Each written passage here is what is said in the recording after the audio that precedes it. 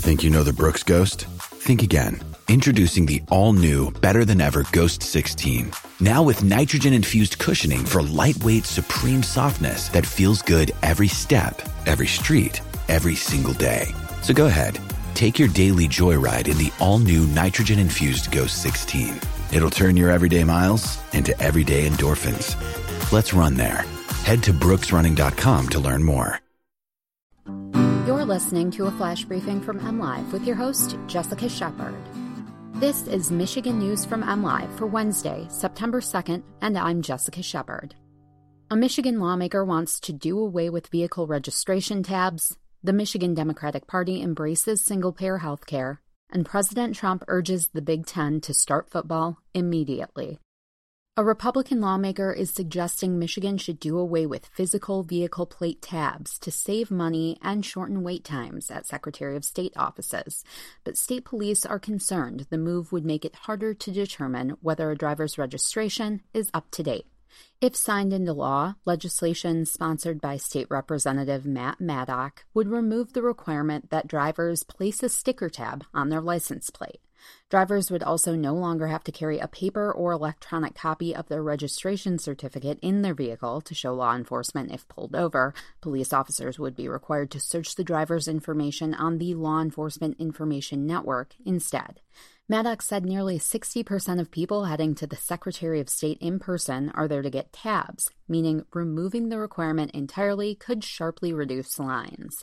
But putting the onus on officers to find a driver's proof of registration could prove difficult for some law enforcement agencies, not all of whom have the technology or connectivity needed to run that information on the road, according to Michigan State Police. Medicare for All is now officially part of the Michigan Democratic Party platform. The Democratic National Committee recently rejected an attempt to include universal single-payer health care in its platform, which outlines the party's policy priorities. Michigan Democrats voted Saturday to support the immediate implementation of single-payer health care, adopting a resolution supported by 98% of delegates. The Michigan platform urges all Democrats, including candidates, incumbents, and presidential nominee Joe Biden, to support a universal, government-run healthcare system. It also calls on Michigan's 9 Democrats in Congress to vote for the Medicare for All Act.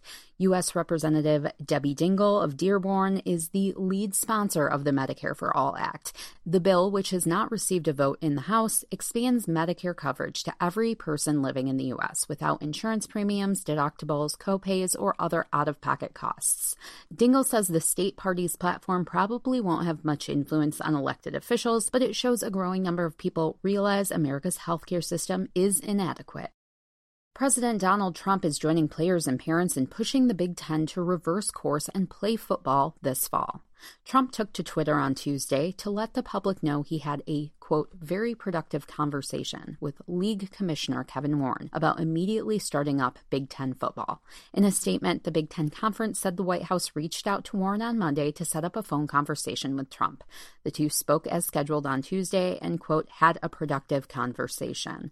Warren has said previously that the August 11th decision to postpone fall sports, including football, was final. The Big Ten and Pac-12 are among 4 conferences to postpone sports this fall, citing COVID-19 concerns. You can always get the latest Michigan news by visiting mlive.com or follow us on Facebook and Twitter. Thanks for listening and have a great day.